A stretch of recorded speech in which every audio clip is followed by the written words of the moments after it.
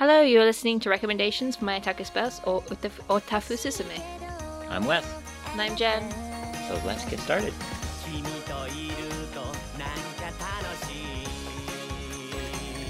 So hey everyone, Jen and Wes here, and welcome to recommendations from my Otaku spouse podcast, or Otafu Susume for short. If this is your first time listening, thanks for coming. Today we have recommended to each other Seven to Eternity And Blacksad. Both Western comics. So Jen, I recommended Blacksad for you to read. It's, as you just said, a Western comic. It's kind of a hard-boiled detective film noir style with the interesting twist that everyone in it is animals. Not exactly Zootopia style, but... No, what is interesting is that they have animal heads and they have animal faces and animal characteristics and they get referred to as their animals, but they still have hands and they basically have bodies of humans. Yes. So like their heads are animals, but their bodies are human-esque. Yes. And you'd think that was weird, but it actually works kind of nicely. Yeah. Like the police chief's a German Shepherd. Yeah. So it is kind of like, actually I suppose a good comparison would be My Hero Academia. Because, with names being like the characters? Well, not just names, but also you have like the crow character, what's his name? Tsukiyomi. Who has nowhere near a crow or Kuro, who has the head of a crow. And then you also have like the police chief, who again has the head of a dog, but then the body of a human-esque. I guess I'd say more than it's kind of like Mouse, the old Spiegelman comic about the Holocaust. Just to bring this down. Yeah, actually, it probably would be more similar to that, because is that French as well? Because this is by two a French writer and a French artist. No? No? It's by two Spanish people. Oh, okay, I got that completely wrong. Anyway, no, that one was by the son of a Jewish immigrant who was American, Art Spiegelman. But it's similar in that they kind of use animal types to set characters, in which the Nazis are all cats, the mice are all Jews. When the Americans show up, they're all dogs, things like that. Yeah. So but we're getting off subject. Yeah, so we are. What did you think of Blacksad? Blacksad was good. So as Wes said, it's like a film noir style Western comic that has some of the most gorgeous art I have ever seen in a comic. Oh, it's beautiful. It's beautiful. It's entire. Well, I want to say it's watercolor, but I'm not too sure if it was done on computer. Like, I know they had some insights about how they did the art and stuff, but I didn't actually read them. But it's gorgeous. And I say the animation because the way the faces and the characters are animated, their body language, their facial expressions reminds me a lot of, what's his name? Tom Bluth? Oh, yeah, the old animator who worked for Disney before going on his own. Yes. Yeah. That one. Don Bluth. Don Bluth. That's his name, yes. So it really reminds you of his work. It's actually really energetic, and as you said, it was a faux noir. So the stories are dark, and they're based in the sort of 1920s? No, wait, it's after the war. This is post-war. This is middle McCarthy. This would be probably late 50s, mid-60s. That's it. Because I'm actually not growing up in America, I'm not familiar with American history in detail, but I know enough to get from, well, they weren't even similarities. They were outright copying themes during that time, such as there's a chapter about communists and communists in America and sort of the social stigma and the explosion and hunting down of communists in America. And there's another chapter all about race, which was interesting because because Blacksad is a black cat with white fur on his face. And so it was kind of a black furred animals versus white furred animals, and it was interesting because in the animal kingdom, yes, it mixes it up because, like I said, Blacksad has a white on his face, and that gets pointed at a couple of times. Yeah, for the Americans and the audience again, it's an entire chapter about white nationalism. That was it. And the KKK proxy, instead of wearing white hoods, they're just all white furred. Yeah. So that was an interesting, the social commentary was interesting for someone who knows about the social history but doesn't know about it in detail. Mm. So one of the reasons I also recommended this is something that kind of hit me a bit after I first read through Blacksad. And with us both being translators, I found it really interesting. When you were reading it, could you ever tell that this was a translated work? No. I knew it was because I knew it wasn't originally English, but I couldn't tell. When I was reading it, I couldn't tell at all. Yeah, and that just I mean, it's so perfectly done. Yes. Written by 2 Spaniards for the French market and then translated to English. That's why I thought it was French. Yeah, it was released in France, but when the names are Diaz Canales and Guarnido, it's 2 Spaniards. Yeah, that's okay. Yeah, that's very clearly Spanish. I think in my mind, I remember you telling me it was released in France. So I was like, oh, that means it's a French comic, without actually realizing, oh wait, no, it was written by 2 Spaniards. Sorry. Yeah. So was it originally released in French? Yep. Okay.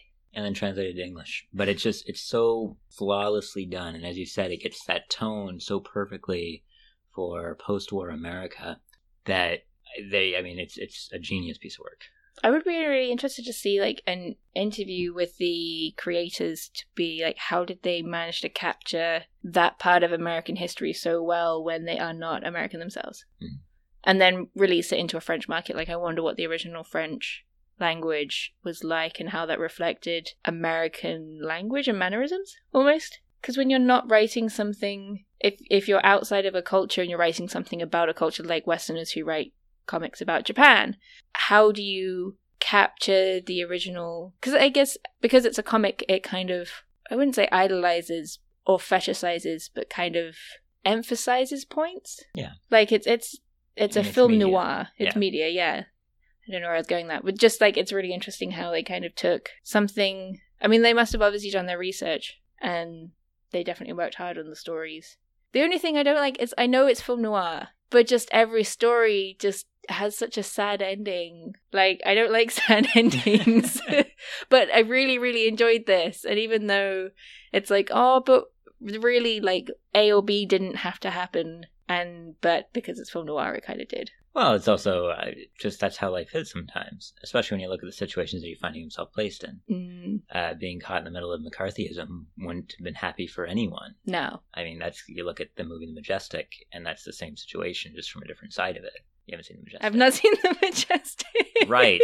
Anyway, it's all about McCarthyism and the communist hunt through Hollywood. And it wasn't a good situation. When you look at the KKK in the Deep South and the racial strife that was going on, there weren't really happy endings. And so in this one, it's not the happiest ending, but it's also not, and then everybody died and went home from trees. It's not horribly depressing.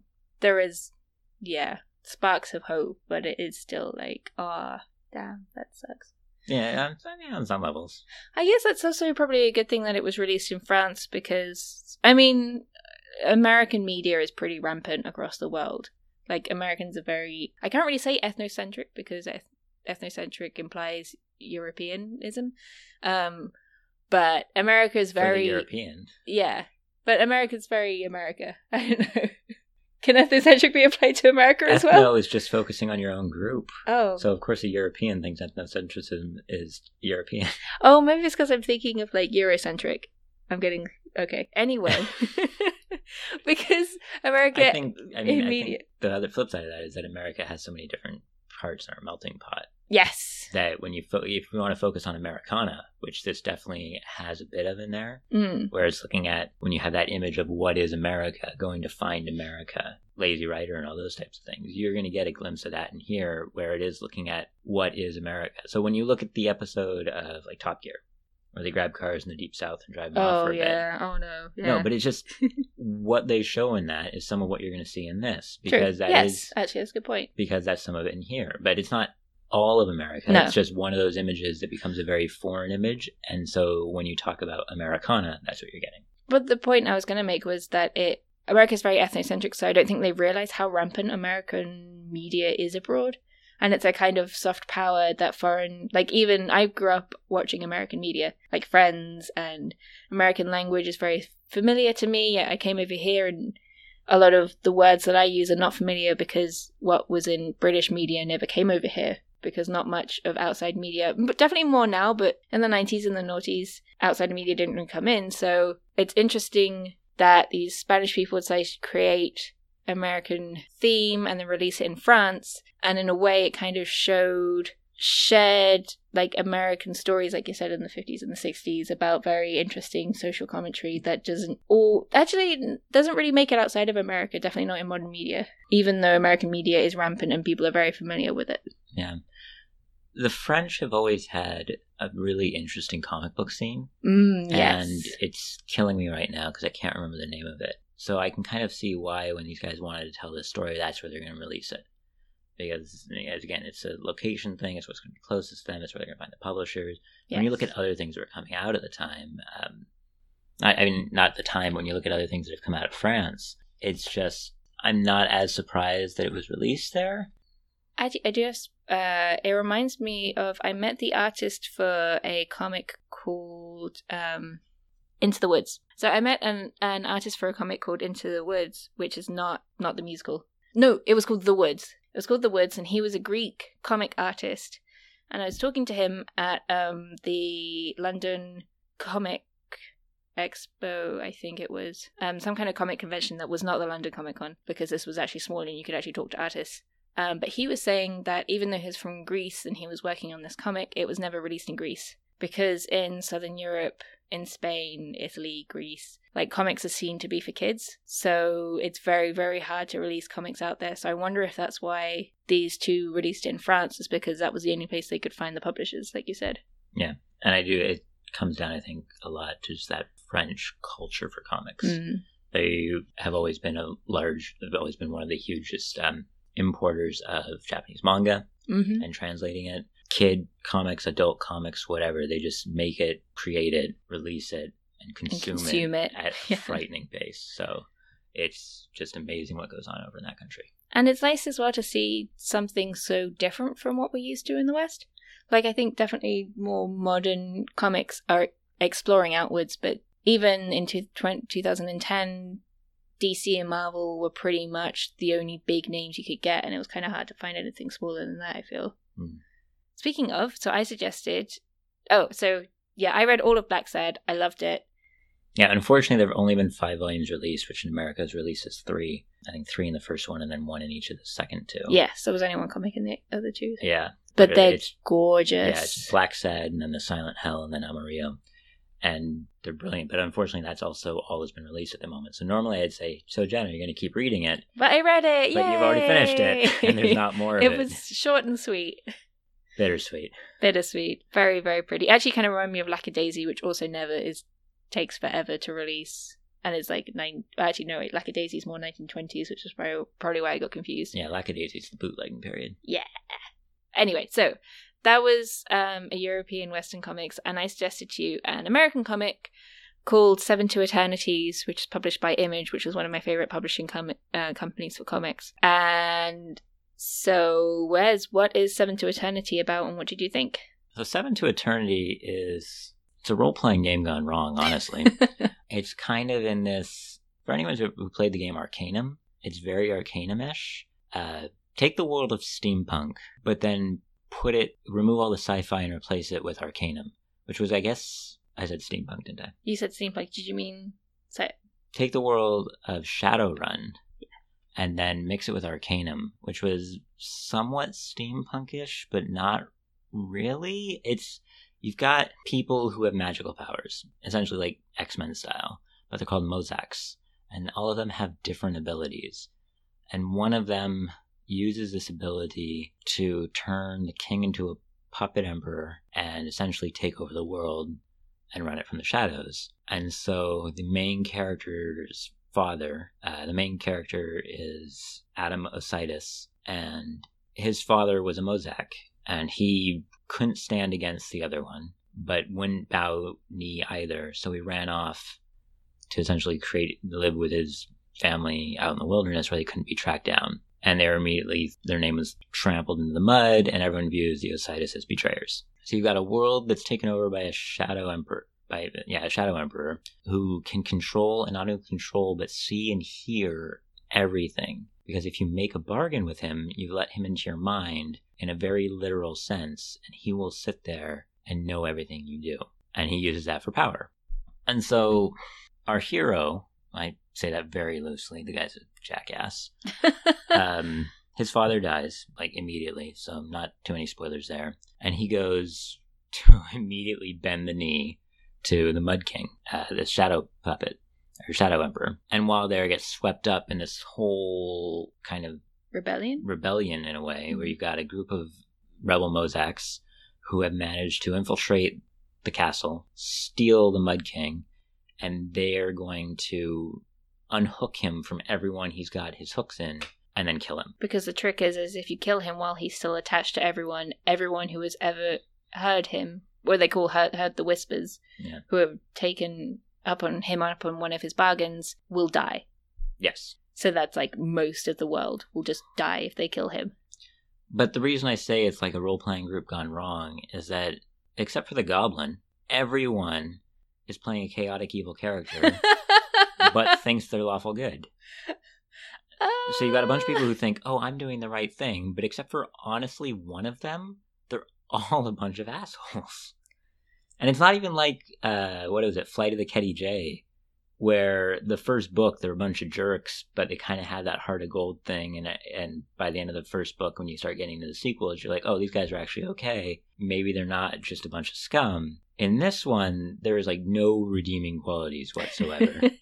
They're just immediately turning on each other. They've all decided they know best, and they're going to do whatever evil deeds they need to make it done because they're the heroes, so evil deeds are what they do. Well, except the goblin. Once again, the goblin is like the only good character in the group, and then the main character's daughter, because she hasn't done anything evil yet. But I'm just waiting now for the shoe to drop. So we've got... there was also the Patchwork Girl, but she was killed before she could do anything evil. I liked Patchwork.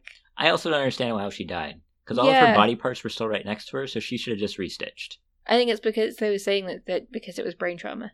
Oh, okay. Like, her name's Patchwork because she could patch herself back together from body parts. Yeah, she has a regeneration thing, but she doesn't just regenerate her own flesh. She can take other flesh and use that in replacement. She has this cool bit where someone cuts off her arm, so she rips off their arm and sticks it on. That was cool. Yeah. And then the owl's an owl, so whether it's evil or not, I can't understand it because it's an owl. She's like neutral, like lawful neutral, maybe? No, I'm not talking about the one who owns the owl. I'm talking about the owl. Oh, okay. The owl itself is fine. The one who owns the owl is straight up chaotic evil. Maybe neutral evil, but there is nothing good about her. I suppose the thing is that the world is not a happy place. Like, the God of Whispers in his... Or the Mud King, or the God of Whispers, according to people who actually like him, has turned the world into a really horrible place in order to get power. So yeah, but her response to say, so she has this vision that, oh no, the world's going to go to hell. What do? I know. I'm going to kill a child, and when that doesn't work, I'm going to kill his brother the same way. And that's her method of preventing the world from going to hell. And she thinks she's good for that. It's kind of like... okay, it's not even like... Looper, I was going to say. It's not even like, I'm going to kill a child and do this in a way that's nice. I'm going to give him a degenerating disease so that he coughs his lungs out over the period of a few years and dies in increasing agony. Okay, yeah. And when his parents bring him to me to heal him, because they don't know that I'm the one who's cursed him, I'm going to close my door and just ignore them. And that's one of our heroes, folks. Fair point. So the story doesn't end at the end of Volume 2, which is what I read, which is what's out. Yeah, that's all that's out. And except for the paperbacks that I haven't actually read. I imagine it's probably a lot slower and a lot... Because I actually first read this with Volumes 1 and 2 of the paperbacks. The floppies, yeah. The floppies. And then I was like, oh my gosh, this is amazing. I need to wait for all of it to come out. So I imagine when you're reading it every month, it's not as bad. But I guess if you're reading the whole... I think thing in one go. I never noticed them being that evil. I just really enjoyed the story and the drama and just how... I think my problem with it, though, is that, as I say, the Goblin's the only good character, but he only shows up periodically. You don't have anyone to root for, because you're sitting there reading it and you're going, great, even if they manage to succeed in what they're planning and they get rid of the Mud King, what are they going to replace him with? Themselves? Because if they win and replace him with themselves and Owl Lady takes over the world, her response is going to be, I'm going to go around killing children I don't like because they might grow up to be someone bad. So we're literally replacing a dude who can see and hear everything and makes deals to try to prevent bad things from happening, the villain in our story, to Voldemort. I feel like... She is literally Voldemort killing children because they might grow up to defeat him. I feel like you kind of root for the bad guy a little too much. The Mud King is not a nice person. And I'm not saying the Mud King's a nice person, but you're I'm saying also it's better to leave him in power. Then replace him with who? I don't know. That's the interesting thing. That's why I want to keep reading this, is because you don't know what's going to happen. And I want to see what happens with it. I just feel that it would be better if they'd given you a little bit more of something to root for. Mm. Because, so you have who's supposed to be your noble family who didn't bend knee to the Mud King, the Osidises. And you've got the patriarch of the family, Zebediah. And he's set up to be a cool character, standing up strong against the Mud King and his minions. But they kill him off really quick. And you've got the main character who's going to kind of continue on. And as I said before, he's got a degenerative disease because Owl Lady didn't like him either. Also, that's spoilers. What? He's like coughing up blood in chapter 1. Yeah, but I didn't know that the Owl Lady is the one that caused it. Oh, well. Anyway. So that's in volume 2. So it's just, he immediately does everything his father told him was probably a bad idea. I mean, if you've been raised in this world that's literally a hell and falling apart, and your father has consistently told you, hey, everything's falling apart because of this one dude who will get inside your mind and never let you go, why would your first thing to do be saying, oh, well, might as well go talk to him? Well, he doesn't intend to go talk to him. He intends to go and kill him because he knows that he's dying, and he's like, well, I'm dying, so I might as well try something and avenge my father and go kill the Mud King. But he slips up because he accidentally hears the Mud King's whispers, or the Mud King offer. So he had good intention. I was also really hoping they would keep the Mud King's offer off page, because when I heard it, or read it, I guess, it just seems so cliche. I mean, and that comes down again to, I was really hoping that, I guess now having read 2 volumes, I was really hoping that Zebediah would be our hero, as opposed to Adam. Because they kind of give you this run-up where Adam has somewhat accepted his fate, and so he'll do what's necessary to protect his family, but he knows he's going to die. And then all the Mud King has to say is, what if I cure you? And all of his convictions go out the window. Well, he doesn't have a single conviction left. Well, it's because it's kind of like human struggle. Like, do I do the greater good, or do I take something easy because I'm afraid of death? But he's supposed to be our hero is the problem. And I think the thing, usually with a hero, is they're willing to do things that a regular person wouldn't, or accept things that they wouldn't. Which he does do, but he also struggles with this thought that he could go home to see his family. I know, the thing is, I don't like unhappy stories, but I don't feel like this is an unhappy story. I feel like it's a struggle. And I feel like they're getting somewhere. They're struggling, but it's hard. And I really like the art. And I feel like it's very different to most comics that are out there right now. The art was good. There was one, it must have been like one of the floppies mid-volume 2, where it just took a sudden nosedive for about half of it and then bounced back up. And I was like, well, that was weird and out of place. So that stuck out to me. It was during a flashback for a character, so maybe it was on purpose. Yeah, the world itself and the art and everything I found interesting. The story itself I find interesting. As I say, though, most of the characters I just dislike at this point. Mm. Being a comic, they're good at leaving you on tenterhooks when an issue ends. Yeah. So, I mean, I probably will end up reading Volume 3 when it comes out. But I won't like it. I'll read it, but I won't like it. It's a comic book. Luckily, it's a short read. Because it's just, yeah, I just... You sounds like you're feeling frustrated. Yeah, frustrated. It's not going to be on... It would have to do some really, really magical things to ever get it onto one of my short lists for good comics. Good thing everyone has magical powers. It is a shame, though. I do feel like the pacing is a little rushed at times, because it's called 7 to Eternity, and so it's like 7 outcasts teaming up together, trying to take this evil king and get rid of him in order to bring peace to the world. But at the end of the first volume, 2 of them have already gone. So it's like 7 to Eternity, and 5 minutes later there are 5 of them. That was good, yeah. The pace is a little... There is a lot of problems with the pacing. I do think that a lot of my issues would have been better resolved if you'd taken a little more time at the beginning to have set some of the characters in the world. I also think that there's so much more they could have done to show this struggle, this mental turmoil in their characters. Mm. Because, you know, as I was saying earlier, they've got to take the Mud King to a certain place. They've captured him from his castle. They've taken him to a certain place. They talk about how long of a trek this is going to be, how dangerous it's going to be, how there's going to be all sorts of bounty hunters and things after them, and they're already there. That's in volume 2. Yeah. Yeah. And nothing really happens there. They have all these big setups for what could happen here or could happen there. There's a scene where they kind of roll through a town, and to do so, they disguise themselves as a circus. And that could have been probably a whole issue in itself. Oh, here's a town. How do we get in? How do we get out? Who do we meet here? Maybe someone tries to spring them free. And instead, it's like 2 pages and someone glancing askance at the group saying, well, this doesn't seem right. Yeah. And, I mean, if it wasn't for the fact that all of a sudden I, like, when I'm reading, I'm going, how are they a circus all of a sudden? And then a few pages later, I'm like, oh, yeah, wait a minute. The goblin can use weird mind trickery powers to disguise them. But it just happened kind of in the introduction to an issue.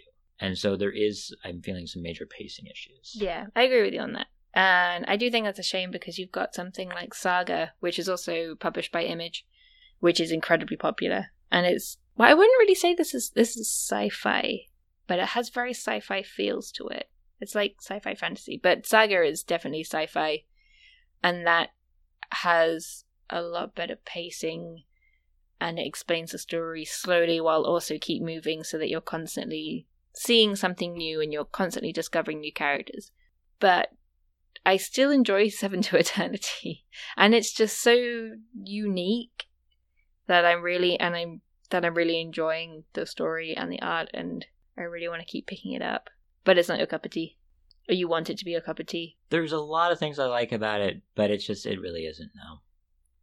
And just like, so we've got the volume in front of us, so I'm looking at the cover of volume 2. And for instance, so we've got, main characters, and of course, Adam's got the biggest role in the front because he's the main character. And then behind him, you see this one woman, and I'm like, wait, who is that? And then it hit me who it was. I'm like, oh yeah, that's what happens. And when all of a sudden I realized that I'd almost forgotten who this character was, despite the role that she plays and should have played, I'm just like, it again brings me back to the pacing thing. I don't know, have you met her yet in the thing? Yeah. She's around for about 4 pages, maybe? 5 pages. But she kind of does a Phasma. Yeah, she does. Which is not a good thing. But it's just who she is, especially when you consider the main character's familiar relations. Yes. Would have been a really, really big thing to play on between what's causing him more to help out Garrus the Mud King rather than doing his duty and his following familial honor. But they just breeze right over it. Now that I'm talking to you, I'm like, crap, you're right. But I still really enjoy it, and I don't want to not like it. It's just I'm not saying you shouldn't. No, but I agree that the pacing is off. And that's frustrating when you want to enjoy one. So, yeah, that's kind of where I am with Seven to Eternity, is that I just feel that there is a lot of promise to it. And I will read the next volume, but it'd have to do a lot to really turn my thought around on it. And I can't really say I'm going to read the next volume of Black Sad, because there probably won't be a next volume. Which is depressing. I mean, it makes sense considering the art is so gorgeous that you can tell they have to put a lot of time and work into making every single panel, because every single panel is so pretty. And while I would love more Black Sad, I don't want them to do it unless they want to do it. Yeah. It needs to be a passion. It's definitely a passion project. Yeah, and what would make it horrible is if they ever felt, oh, we got to turn this out to meet a deadline or something. That would just destroy it. So if they ever get the urge to make more Black Sad, I will be first in line to buy it. But I wonder if Seven to Eternity has that problem. Hitting deadlines or something? Maybe. I don't know. Or maybe just like feeling the rush to tell the story. I don't know. But if you don't like Seven to Eternity, I'm going to suggest to you, probably not necessarily as a podcast or anything, but read Saga. Yeah, because there are 7 volumes out of Saga so far, and they have so much more story to tell. Okay. But all the characters well, no, not all the characters are fantastic. Some of the characters are assholes. But and I'm in fine, a good way. I'm fine with bad characters. Not bad as in like poorly written or poorly background or anything, but just, not good. Yes. Yeah. And it takes very interesting turns. Okay. Speaking of recommendations, Mm-hmm. What are you going to recommend me for our next podcast? So next, I want to recommend you. Well, I want to recommend a Japanese manga to you. Manga, okay. I want to recommend to you Wataku ni koi o muzukashii, or Love is Hard for Otaku, which is... Have they officially translated They've it? officially translated to Watakoi, Love is Hard for Otaku, which will be coming out this year in June or July, I think, in English. Okay. But right now there are 5 volumes out in Japanese. I would... Actually, no, wait, they just released volume 6. So there are 6 volumes out in Japanese. And you only have 5 of them? I know, I only have 5 of them. We need to get the other one. It's so good. And I want you to read it so badly because it's so good. It's so adorable. But we'll have to we'll talk about what it's about next week. Okay, so Otakoi for me. Yep. Well, then on the flip side of that, Yep. I suppose, actually I was thinking about recommending you a manga. Yay! And I was trying to narrow it down between 2 of them.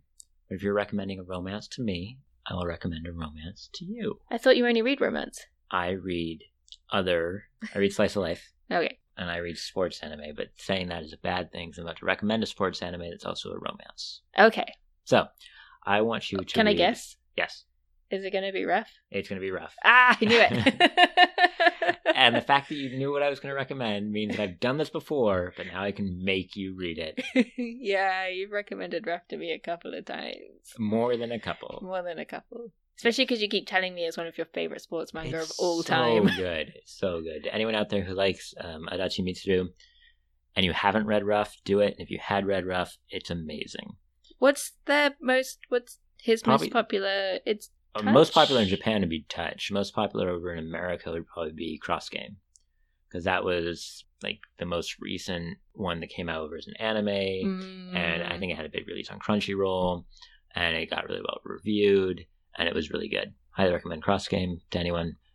But I know you've already read Cross Game. Yes, because you made me read that. I made you read that. And you actually read that one. I did. Good. But in this case, you're going to read Rough. Okay. It's I'll going to read be Rough. amazing. And you read Watakoi. I'll read Wotakoi. Great. Anyway, thanks for joining us here for Ora Fususume. We will be dropping these, I think, every 2 weeks. I think it might actually be every month now. Every but month. we'll see. Whatever. We'll Come release- back and join us next time when we talk about Wotakoi and Rough. You can find other shows like this at the AnnaBrosCreative.com website. We are a group of geeks who just like to sit around and talk about things in a very irreverent manner. That is one way of putting it, yes. It's the political, polite way of putting it. You can also find us on Twitter at AnnieBrosCreative and also on Facebook at AnnieBros. Just Annie Rose? Yeah, AnnieBrosCreative. Okay. You can find links in the show notes to most of these, if not all of them. We might even start throwing up links to things we talk about. Who knows? Yay! Yay! So you should definitely check out AnnieBrosCreative.com and find more recommendations for my otaku spouse, among others, such as Real Japan and Fujoshi Trash Talk, which I host with fellow Fujoshi Trash. You are Fujoshi Trash. Anyway, thanks for listening. See you next time. Bye.